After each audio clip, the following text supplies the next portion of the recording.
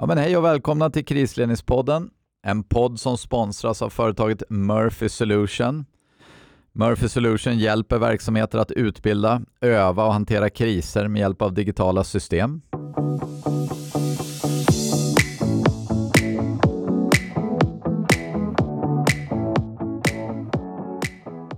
Så där, nytt avsnitt ute nu med Camilla Palmér. Jätteintressant avsnitt ska det här bli. Jag ska introducera Camilla innan jag släpper in henne här. Det är nämligen så att hon har varit huvudprojektledare för införandeprojektet som avser konsekvensbaserade vädervarningar. Det var ett långt ord, jag var tvungen att skriva ner det där. Alltså det nya som ni ser idag när ni tittar på tv och ser att det kommer en orange varning från SMHI, det har Camilla varit med och arbetat fram. Och det ska vi prata en del om.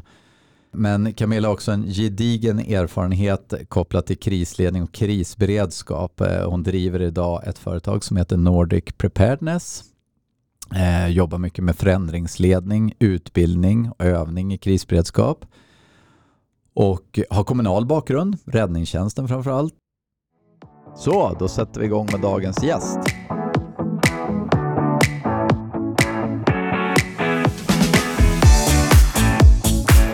Ja, var det en bra samling av vem du är och vad du har gjort tidigare, Camilla? Välkommen ska jag säga också. Hej. Tack så mycket. Ja, jag tyckte du fick med det allra mesta där. Det var så? Jajamän. Så det här med krisfrågor och beredskapsfrågor är din liksom vardagsmat kan man säga? Ja, men det kan man absolut säga. Jag har alltid varit intresserad av människan i systemet och det är väl där på något sätt mitt intresse för krisberedskapsfrågor bottnar.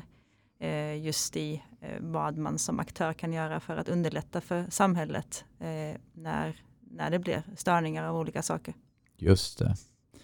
Ja, men det är jättebra. Jag satt och funderade på om man kunde sätta något tema för det vi skulle prata om idag. Men dels tänkte jag det här med dynamiska bedömningsmodeller som du har funderat väldigt mycket kring kopplat till det projekt du har jobbat med. Men sen har vi också, du och jag, när vi har pratat tidigare, varit inne på det här med att lite grann gå från ord till handling.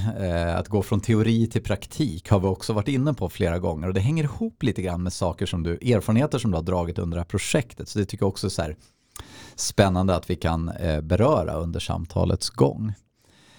Men som lite introduktion, kan inte du berätta det här var ett stort projekt som du har då varit projektledare för. Hur startade det och vad var det för uppdrag du fick egentligen?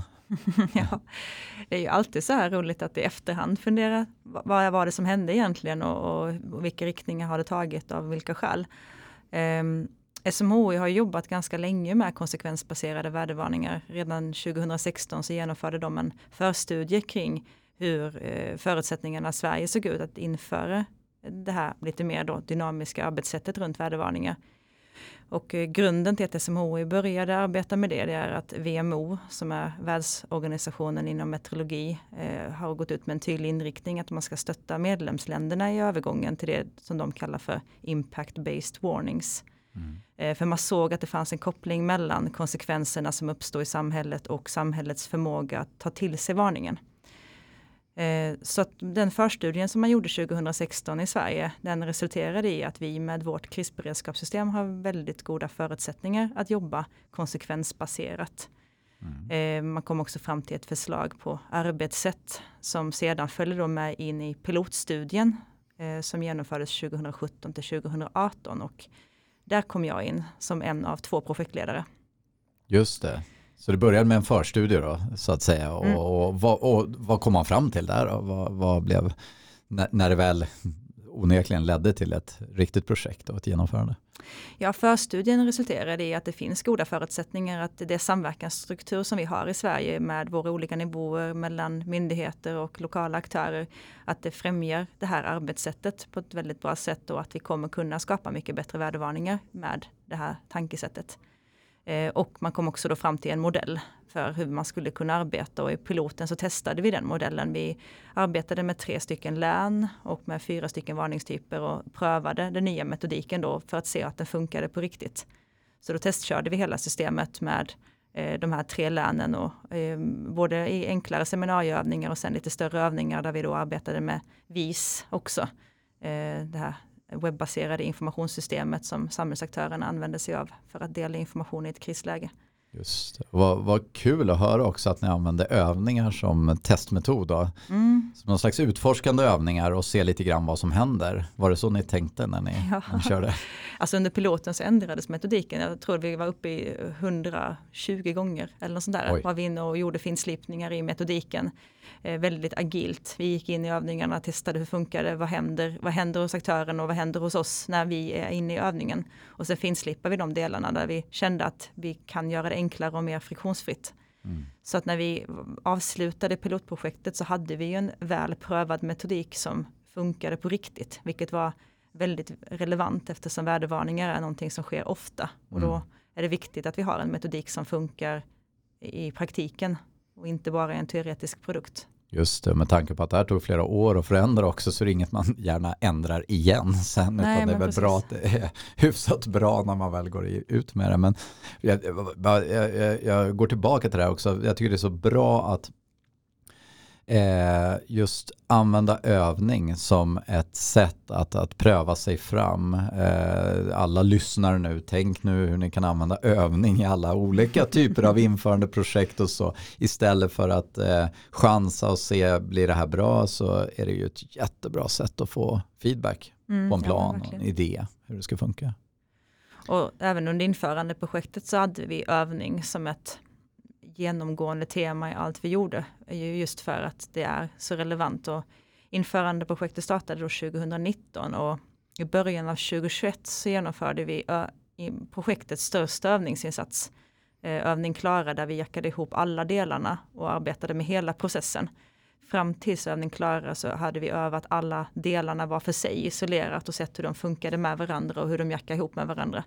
Men under övning Klara, som då pågick under nästan 2 månaders tid, så testade vi hela systemet med alla nya tekniska system och alla nya arbetsmetoder, alla nya bedömningsstöd. Hela vägen från SMHI till aktörerna upp igen. Upptäckte ni saker så sent också att oj, det där blev inte helt bra? Eller var det mer, var syftet med de övningarna att upptäcka ytterligare brister, eller var det mer att nu ska det här börja lira? Nu använder vi övningen för att bli bättre. Alltså det här var ju innan införandet som den här genomfördes, så det var ju första gången som vi testade hela systemet i den omfattningen som vi gjorde. Nu låg den ganska nära det tänkta övergångsdatumet just för att TFÖ, totalförsvarsövningen, hade sitt huvudfokus hösten innan, och då valde vi att lägga det lite senare just för att inte krocka med de övningarna. Optimalt hade vi kanske kunnat lagt det lite tidigare annars. Totalt så genomfördes 6 stycken övningar av 2 dagar under övning Klara. Och under hela övningsprocessen så uppdagades det saker som vi behövde gå in och finslipa i alla delar. Det som vi hade huvudsakligt fokus på i nationell övningsledning, det var den nationella delen i samverkan mellan SMHI och länsstyrelserna och SOS Alarm. Och MSB har ju också en roll i det där. Men huvudsakligen var det då länsstyrelsen, SMHI och SOS. Och det var ju där vi var inne och finslipade och skapade bedömningsstrukturer för att fånga upp det som hände. Så att under hela övningsperioden var det en löpande utvecklingsprocess. Sen så övade ju länsstyrelserna också inom länen med sina aktörer och utifrån sina nya rutiner och nya bedömningsstöd. Och den utvecklingsprocessen skedde ju inom respektive län. Just det. Ja, men bra. Och att då byta system, det är inget man gör, det har vi onekligen sett, det är inget man gör över en kafferast. Så hur togs det här emot, skulle du säga? Var det positiv förändring eller mötte ni mycket motstånd? Att vänta, ska vi ändra upparbetade och bra rutiner och så nu? Hur var känslan? Ja, konsekvensbaserade värdevarningar är ju ett nytt varningssystem som bygger både på en ny visuell grafisk profilering av värdevarningarna utåt gentemot samhället, men också ett helt nytt samverkansbaserat arbetssätt som i stora drag innebär att SMHI flertalet varningstyper tar fram ett varningsförslag som sen skickas till länsstyrelserna, där länsstyrelserna har möjlighet att tillsammans med aktörerna i länet lämna ett ställningstagande på varningsförslaget. Och då kan man säga att men vi tycker varningsförslaget är jättebra. Eller så kan man säga att men vi tycker att i det här området så har vi haft ganska mycket problem de sista dagarna. Och här har vi kanske en behållning av att höja varningsnivån för att verkligen trycka på konsekvenserna. Så i det här ställningstagandet som skickas tillbaka till länsstyrelserna så har länsstyrelserna då möjlighet att ge input till SMHI som gör att man kan revidera varningen utifrån rådande läge.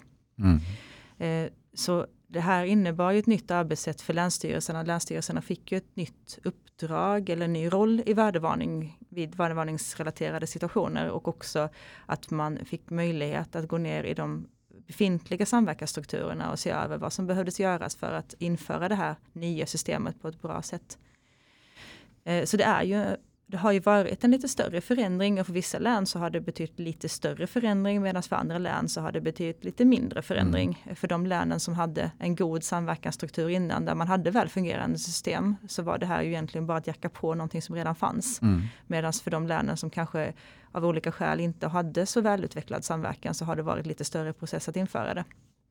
Men kanske ännu större positiva bieffekter också. Ja, absolut. Definitivt. Och så har det verkligen varit att vi har ju hela tiden haft i åtanke under projektet att vädervarningar är en händelsetyp.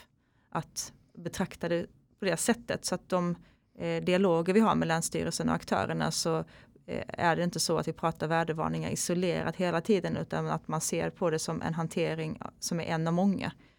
Att många av de sakerna som vi faktiskt inför i det nya varningssystemet faktiskt kan ge efterspel även i andra typhändelser. Just i dialogen och möjligheterna till kontaktytor i olika skeden av händelsen.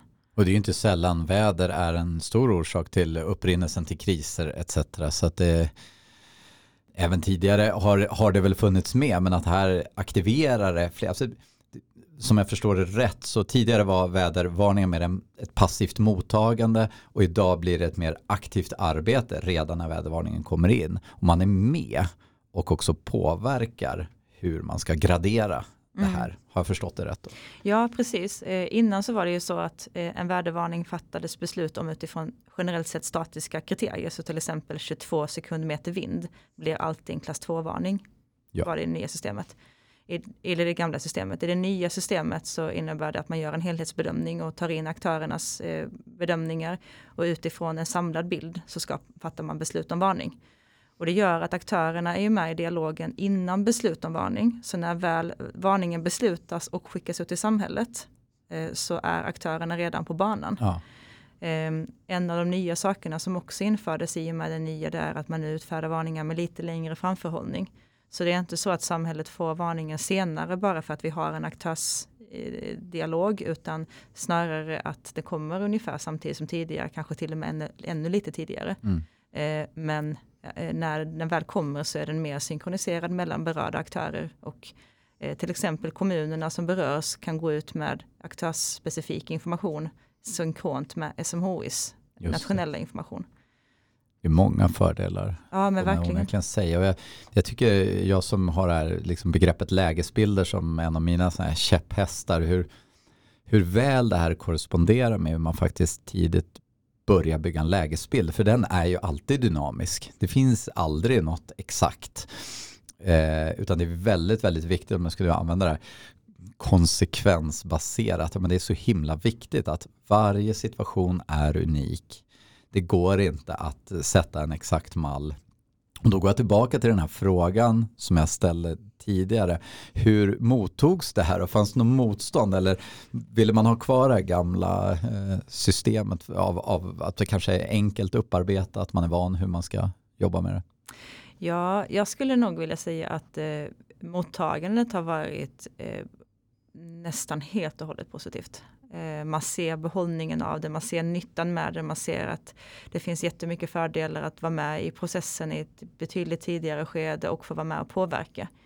Sen så är det ju precis som du säger att bedömningen av vädervarningar bygger ju med det här nya systemet på en dynamisk bedömningsmodell. Att man vid en vädervarningssituation tar in andra parametrar än bara statiska värden. Till exempel vilken tid på säsongen det är, hur har vädret sett ut dagarna innan, hur kommer vädret se ut dagarna efter, hur är markförutsättningarna, finns det pågående event i området etc.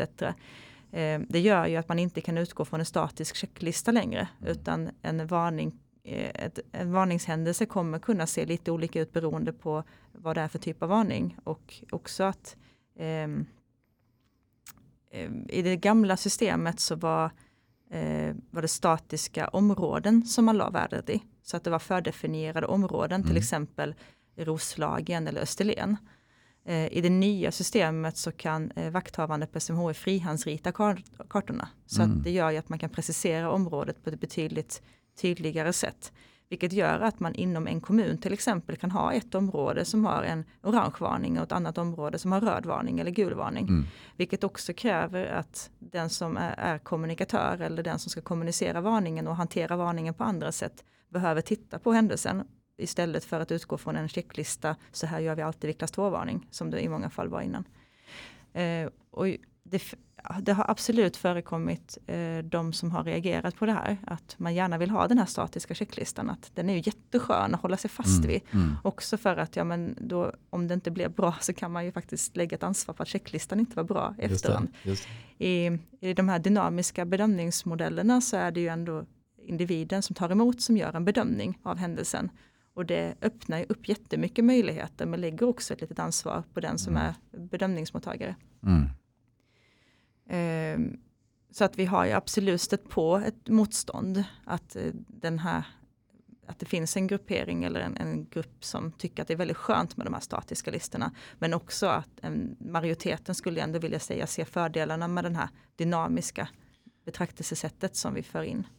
Ja, men det räcker tycker jag bara lyssna på dig nu några minuter och höra hur det är ganska lätt att måla de här bilderna hur mycket bättre. Det är klart, det är alltid så när en människa ska göra bedömning att det finns alltid en risk att vi gör fel. Men chansen att vi kommer mer rätt om vi värderar och tittar inom den gamla liksom så här principbaserade, jag vet Räddningsverket skrev något på 90-talet där man pratar om situationens krav.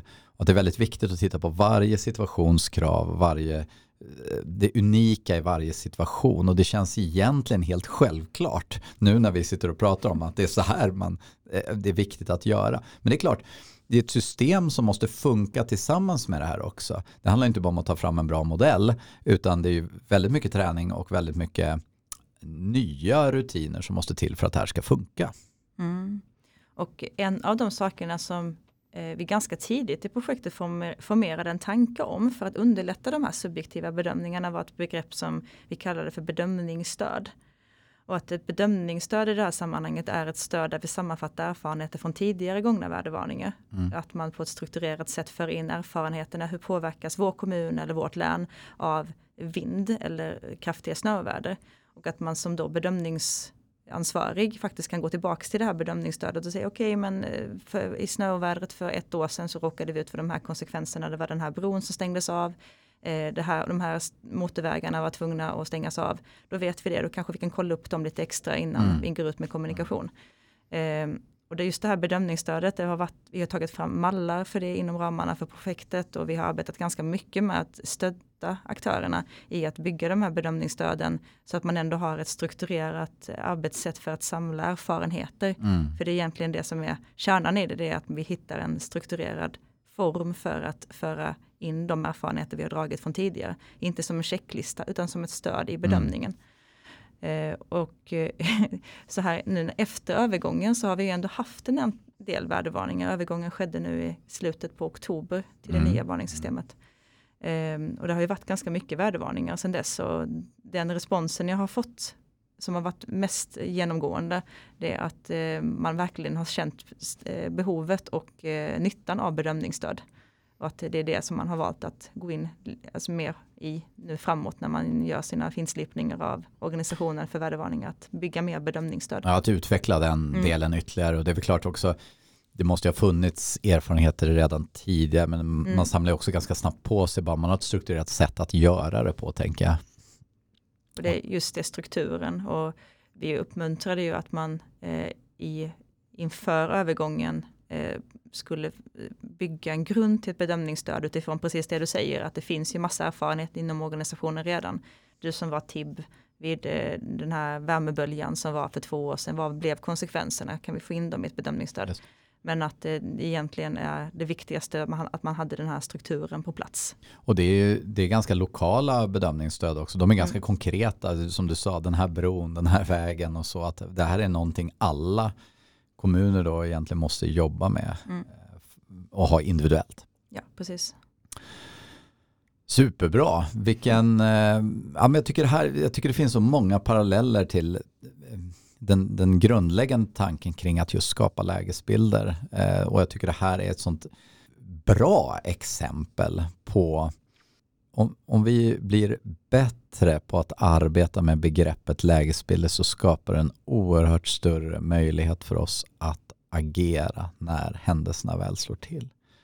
Och jag tycker SMHI är så intressant för de vet ofta om lite på förhand. Det här är någonting på gång och det är så mycket man kan göra då på förhand för att stå bättre förberedd och minska konsekvenserna eller vidta åtgärder för att minimera skador helt enkelt. Ett jättebra exempel tycker jag på att driva svensk krisberedskap framåt. Vi pratade lite också om eller du sa när vi pratade om det här tidigare att ni hade några ledord som ni arbetade utifrån just för att det är så stort projekt, det är så mycket som måste hanteras och ni satte tidigt några ledord som fanns med. Du behöver inte prata om alla, men några som har varit viktiga för er för att lyckas med den här ganska stora omställningen som vi ändå pratar om. Ja, de 4 ledorden som vi har haft med oss det har ju varit då proaktivitet, agilitet, medvetenhet och delaktighet. Och jag skulle nog vilja säga att de här 4 orden dels går de ihop i varandra en hel del men också att de har varit av avgörande relevans för oss i vårt arbete. Det är så vi har arbetat under hela projektet. Proaktivitet innebär i vårt kontext att vi försöker ligga steget före. Att vi har, när vi ska genomdriva en ny del i projektet, att vi tänker hur kommer det här landa hos aktörerna och mottagarna. Så att vi är medvetna om vad det är som kommer hända och vad våra principbeslut i projektet kommer få för efterverkningar utav aktörerna. Och att fundera på hur vi kan möta det som händer på ett bra sätt. Också att informera om saker och ting som händer i god tid innan så att när väl en förändring kommer så ska aktörerna vara medvetna om den och vara beredda på den och veta hur de ska möta den så de inte hamnar i en uppgivenhet. För att det är faktiskt lite grann det som kan hända framförallt under den här perioden där vi har drivit det här projektet där det har varit väldigt mycket runt corona. Och covid-19-informationen till aktörerna har varit väldigt massiv vilket har gjort att vi har fått vara ännu mer sensibla i vårt sätt att kommunicera för att inte belasta mer än nödvändigt.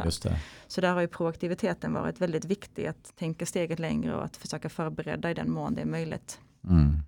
Jag vet du pratade också om det att som du sa att snegla på de andra aktörernas agenda och försöka få in det här på ett smidigt sätt. Jag tyckte du hade några bra resonemang där kring något som är viktigt när det kommer till samverkan överhuvudtaget för det var många aktörer inblandade i det här projektet.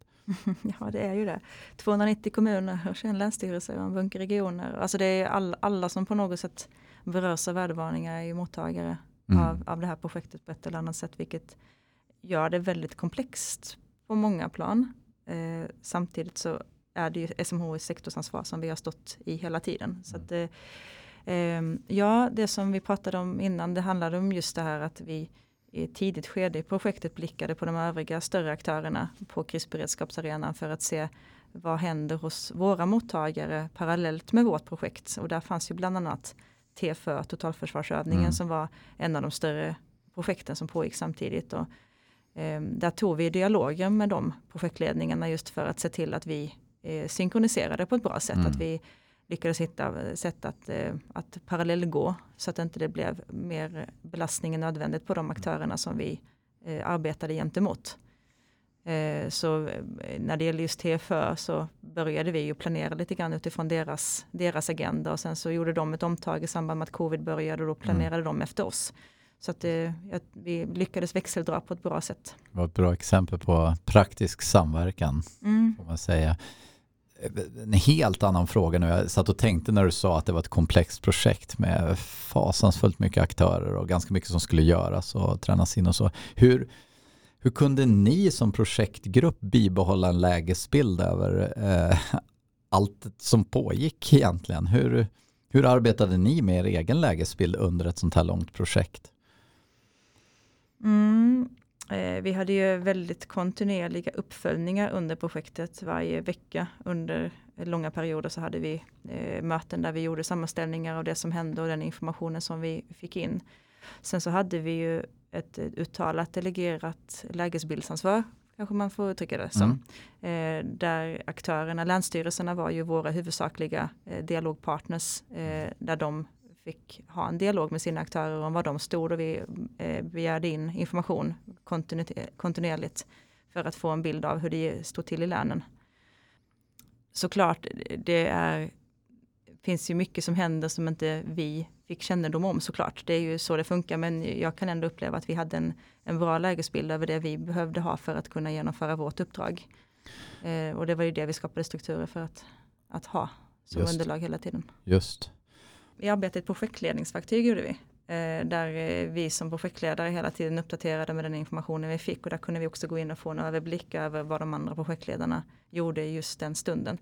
Så att ur ett lägesbildsperspektiv så är det ju både inom projektledningslägesbilden men också aktörslägesbilden, hur det står till med aktörerna och implementeringen ute hos dem. Så att det är ju en väldigt komplex lägesbild. Ja, absolut. Men inte mindre viktigt tänker jag, utan så här extremt viktigt. Och det sa du också till mig när vi pratade tidigare, och det var ert agila arbetssätt som också var ett så här ledord. Att jag misstänker att ni hade ganska mycket deadlines och liksom milestones som skulle uppnås och så. Men du pratade också om en väldig flexibilitet utifrån, ni visste inte på förhand exakt vad som skulle behöva göras i projektet, så ni var tvungna att vara ganska dynamiska och agila. Känner du igen det snacket vi hade? Ja, men verkligen. Och jag skulle nog... vi som har suttit i projektledningen har ju varit en grupp som har funkat väldigt bra under agila förhållanden, vilket har gjort att vi har kunnat arbeta på det sättet.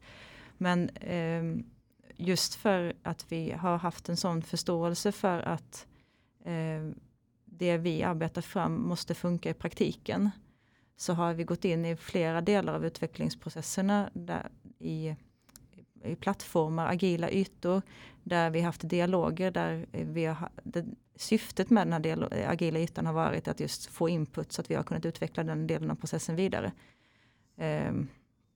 Så att det har ju varit tillfällen liksom vi har fått göra kovändningar för att det här funkar ju inte. Nej, det måste vi göra på ett annat sätt. Precis, och det förutsätter ju en bra lägesbild tänker jag. Ja, så det är som otroligt viktigt. Vi har ju stått på en trygg, stabil plattform hela tiden som vi tillsammans har skapat, och sen så utifrån den har vi kunnat utveckla det som har behövts. Ja, men otroligt spännande projekt, och ett projekt som ställt stora krav på er onekligen. Och ni hade också, du sa det som en framgångsfaktor, att ni hade ett stort mandat. Ni fick ni hade en styrgrupp som ni arbetade mot, men du kände också att ni hade ett stort mandat att driva den här processen framåt. Precis, vi inom projektledningen, vi var en mindre projektgrupp som ledde projektet, och inom den projektgruppen så hade vi möjlighet att fatta de inriktningsbeslut som vi behövde i väldigt stor omfattning. Sen så fanns det beslut som behövde lyftas högre, och då hade jag egentligen 2 instanser. Det var dels projektägaren och sen var det då styrgruppen. Och just den här väldigt tillgängliga beslutsmodellen gjorde ju också att vi kunde arbeta agilt utan att det blev en tröghet i systemet. Just det. Men det är intressant, jag tror du var inne på det, du sa det nyss, att nu har vi alla förstått i teorin att det här är bra, men det här att gå från en bra plan till någonting som också funkar, att gå från teori till praktik kan jag ibland se som ganska utmanande. Ibland jag kan läsa väldigt bra planer, men jag ser att inte planerna används så. Det är ett ganska stort steg från en klok tanke till att få det att hända. Hur går dina tankar? För det måste ändå ha varit liksom en av de viktigaste delarna. Inte bara idén, även under de här förstudierna och så jag tänker att idén och teorin var ganska klar. Vad det var ni ville. Men att få det här att ske Hur går man från teori till praktik i ett sånt här projekt? Det finns nog inget enkelt svar på den, tänker jag. Men om jag skulle lyfta fram våra framgångsfaktorer som jag kan upplevas både under tiden och nu så här i efterhand, så skulle jag vilja lyfta fram förståelse för hela systemet som en av de absolut viktigaste facetterna. Att när vi fattade beslut inom ramarna för projektet så var vi väldigt måna om att det skulle funka i praktiken också. Och det gjorde vi genom att både att vi hade kunskapen inom projektledningen om hela krisberedskapssystemet, men också att vi använde oss av referenspersoner från våra projektgrupper och i systemet där vi i de frågor där vi kände att okej, vi behöver veta hur det här landar, och så bollade vi med dem och så kunde vi skruva till det så att det blev bra. Så att vi fattade ju aldrig inriktningsbeslut utan att hela tiden ha tänkt hur kommer det här landa och hur ska det genomföras i praktiken i slutändan.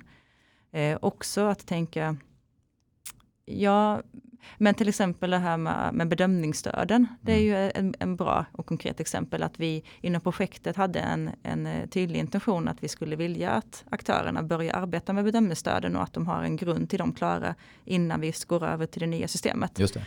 Och hur ska vi göra för att uppnå det? Ja, men då måste aktörerna förstå vad det innebär för någonting och de behöver få en känsla för hur de ska göra det. Det ska vara greppbart, det ska vara förståeligt, det ska vara hanterbart. Vad kan vi göra för att underlätta det här? Ja, men vi kanske ska ha ett informationsmöte om det. Vi kanske ska ha en workshop om det. Vi kan ha det digitalt. Ja, men det funkar. Digitalt är ju bra för då kan alla vara med. Vi kan ta fram en mall. Ja, men det funkar ju. Så att då gjorde vi en liten arbetsgrupp som hjälptes åt att ta fram en mall som faktiskt skulle kunna funka ute hos aktörerna. Så att det vi gjorde för att kunna gå från teori till praktik, det var att tänka praktik i teorin. Så att vi aldrig bara var rent teoretiska. Mycket bra. Också att det hände ju att vi inte lyckades med det där. Och att vi ganska snart in i genomdrivandet av en inriktning märkte att oj, det här funkade ju inte. Nej. Och då behöver vi ta till oss det och vara redo att göra de förändringar som behövs för att det ska bli bra. Återigen det här med agilitet, att lyssna och känna in det som händer för att framförallt inte heller lägga över det på aktörerna och säga ni fattar inte, utan att ta ansvar om man märker att det här går inte ut. Vi behöver göra på något annat sätt. Vi måste i mål med det här. Då går vi tillbaka till det här liksom agila och modet att göra om och säga hej, här har det tydligen blivit fel. Nu testar vi på det här sättet istället. Och sen, nu sa du de grejerna, men sen också det jag tycker liksom jag har hört hela tiden, det är ju också att ge mycket tid för övning. Såklart. Ja. La ni ut det, att de fick öva mycket själva och så, eller fanns ni med och liksom hjälpte till med det här? Både och skulle jag vilja säga. Vi skapade en utbildnings- och övningsplan ganska tidigt i projektet där utbildning och övning låg egentligen som en kontinuerlig aktivitet under hela införandeprojektet. Sista året så var det ju övning klara som var vår stora övningsinsats, och då var det ju också då vi skruvade till saker så att de kunde övas även efteråt. Och därefter så öppnade vi upp för möjligheten att öva mer. Så att aktörerna kunde anmäla till oss att de ville öva, och då kunde de få övningsscenarion av oss så att de hade någonting att jobba med. Och där fanns vi ofta med som både observatörer och som delaktiga på olika sätt. Så att vi genomförde 6 stycken övningar inom ramarna för övning klara. Och sen runt 25 övningar på länsstyrelsenivå från övning klara till övergången. Och sen vet jag att det skedde övningar även hos aktörerna utanför det. Ja. Men vi hade också nationella utbildningar. Vi gjorde utbildningspaket i olika nivåer. Så vi genomförde nationella utbildningar. Och sen så tog vi fram utbildningspaket för länsstyrelserna och även ett utbildningspaket för aktörerna som de kunde anpassa utifrån sitt. Och i de paketen så låg det också övningsverksamhet. Så att vi hade övningsinsatser även som en naturlig del av utbildningarna. Ja. Just för att min upplevelse är absolut och bestämt att övning är det sättet vi behöver för att få saker reella på riktigt. Ja. Både för att kunna se att ert material funkade men också liksom för att känna sig bekväm när det var dags att gå över, tänker jag. Det var kul att höra och vad roligt att övning fick så mycket genomslag i hela projektet. Det blir man ju jätteglad av. Och det misstänker har varit uppskattat hos aktörerna också. Ja, jag har inte fått något annat, utan det är snarare att, precis som du säger, att det är både att vi har haft större övningsinsats så att de har haft möjlighet att landa sitt, och också att vi har kunnat erbjuda övningsstöd även efteråt, så att de har kunnat göra det de behöver för att kunna känna sig trygga. Har det kommit någon feedback så här i efterhand? Nu har det här använts i inte ett halvår, men några månader har det varit igång. Hur är känslan? Och det har också prövats skarpt flera gånger. Har ni hunnit få någon feedback kopplat till hur det funkar? Jag är ju konsult, så att jag lämnade det som HI sista november. Så att det var en månad som jag var kvar där jag fick feedback. Nu i efterhand så är det mer de som hör av sig direkt till mig och vill berätta hur det har känts. Och den generella feedbacken hittills är ju väldigt positiv. Att man upplever det väldigt positivt och att man är med i processerna. Sen så hamnar vädervarningar i fokus på ett helt annat sätt än vad de gjort innan. Ja. Just för att det är nytt och att man får en större delaktighet i det och sådär. Och sen har det varit lite små grejer, någon teknisk grej som inte var riktigt klar och tydlig och någon vädervarningstyp som man inte riktigt förstod och sådär. Men det är sådana saker som kommer naturligt när man börjar arbeta med det, tänker jag. Exakt. Men generellt sett så är feedbacken väldigt positiv. Vad kul. Vad roligt. Vilken bra känsla efter. Så hur länge höll du på i det här projektet? Hur lång tid tog det?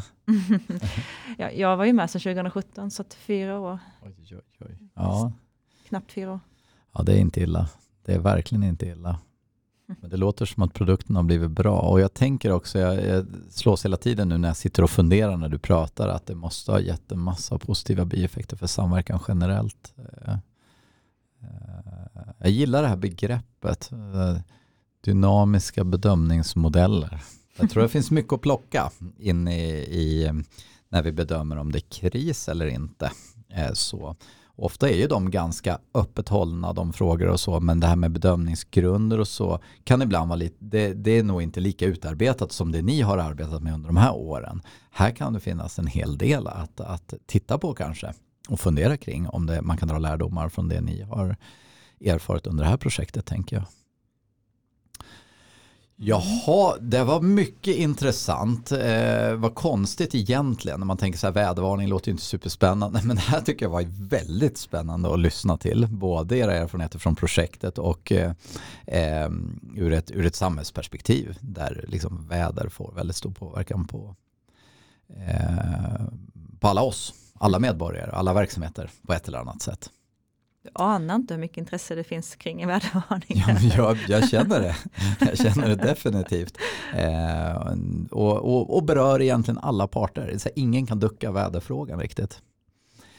Jag tänkte jag skulle avsluta med en annan fråga, lite baserat på din långa erfarenhet av det här med kris och krisfrågor. Jag tycker det är en väldigt intressant fråga och jag ska se om du kan ge jag tycker ibland det är så kul också, man kan fråga.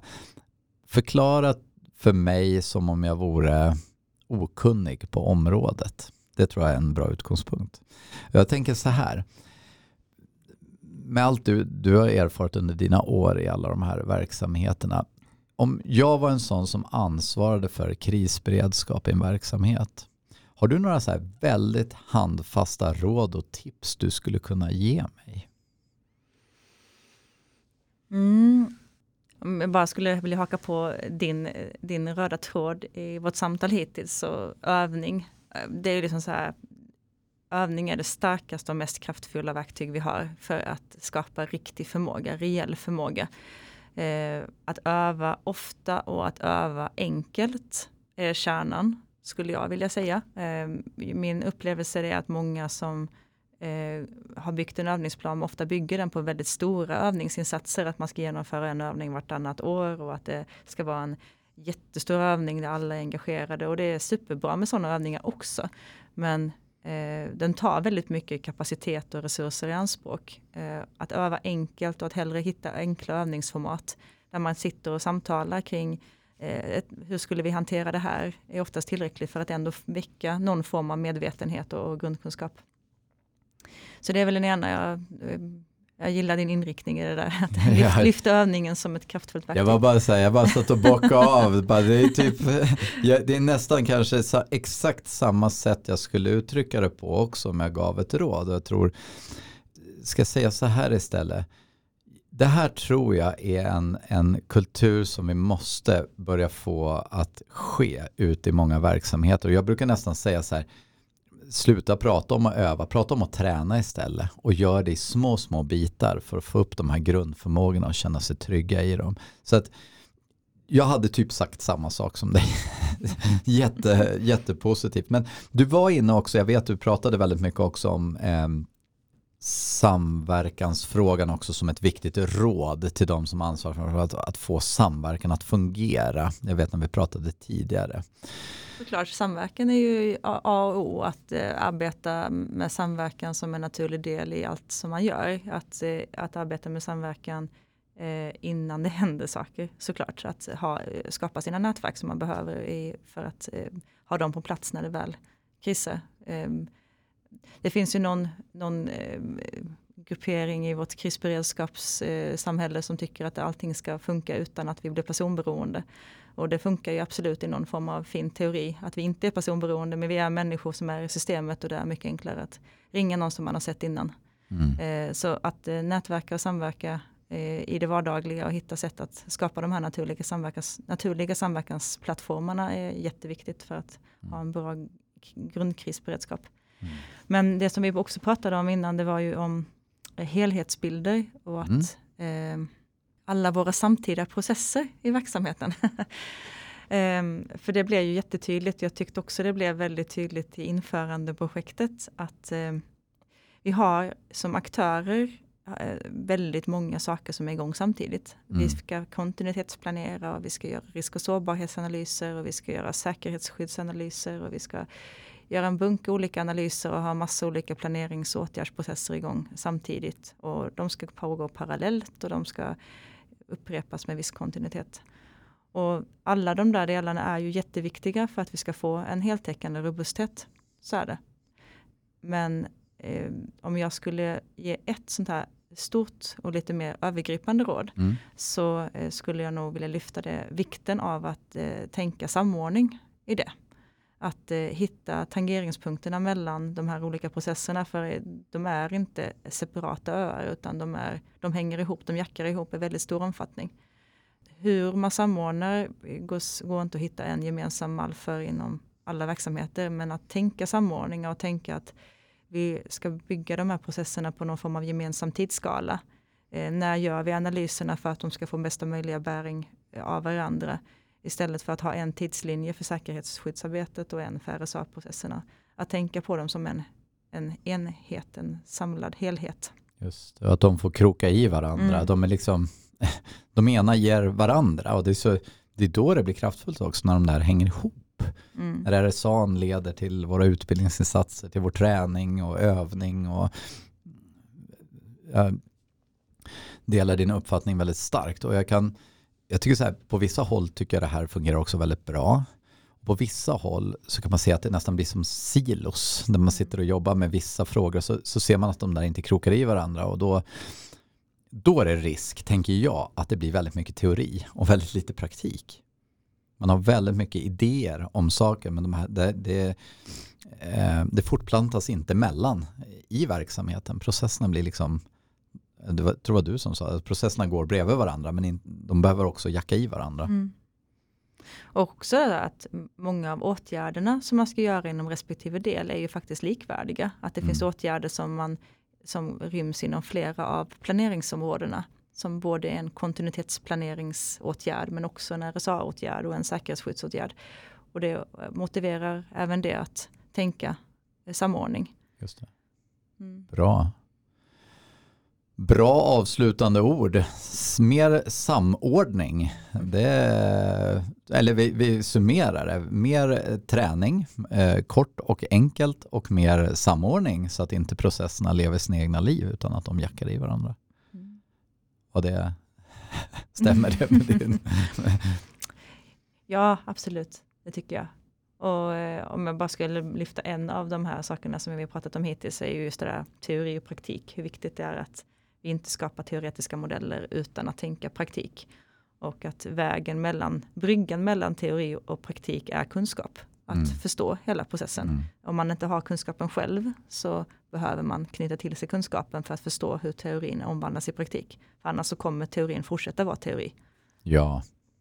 Och det tycker jag, det band väl ihop hela det här samtalet väldigt bra, och något som jag tycker låter som ni har lyckats väldigt väl med också, att tänk hela tanken, rita inte bara en produkt som funkar på pappret utan gå hela vägen. Hur ska det här ända ut i verksamheten och liksom bli någonting? Att jobba med den frågan, och det gäller ju inte bara i såna här stora projekt utan betydligt mindre projekt. Man ändrar rutiner och liknande, men att man tänker hela vägen. Så nu är väl förhoppningen då att vi har fått lite verktyg här att gå från teori till praktik, och framför allt ska jag säga väldigt, väldigt intressant att lyssna på det här arbetet kopplat till vädervarningar och vilken otrolig vilket otroligt arbete som ligger bakom det som vi har idag, och som jag tror kommer ta oss som samhälle betydligt längre än vi kanske gjorde då innan vi hade det här kopplat till krisberedskap. Så supertack för att jag fick sno en timme av din tid, och jag tror att alla lyssnare tackar också för att du bjöd på dina erfarenheter kopplat till det här området. Så stort tack, Camilla. Tack så mycket.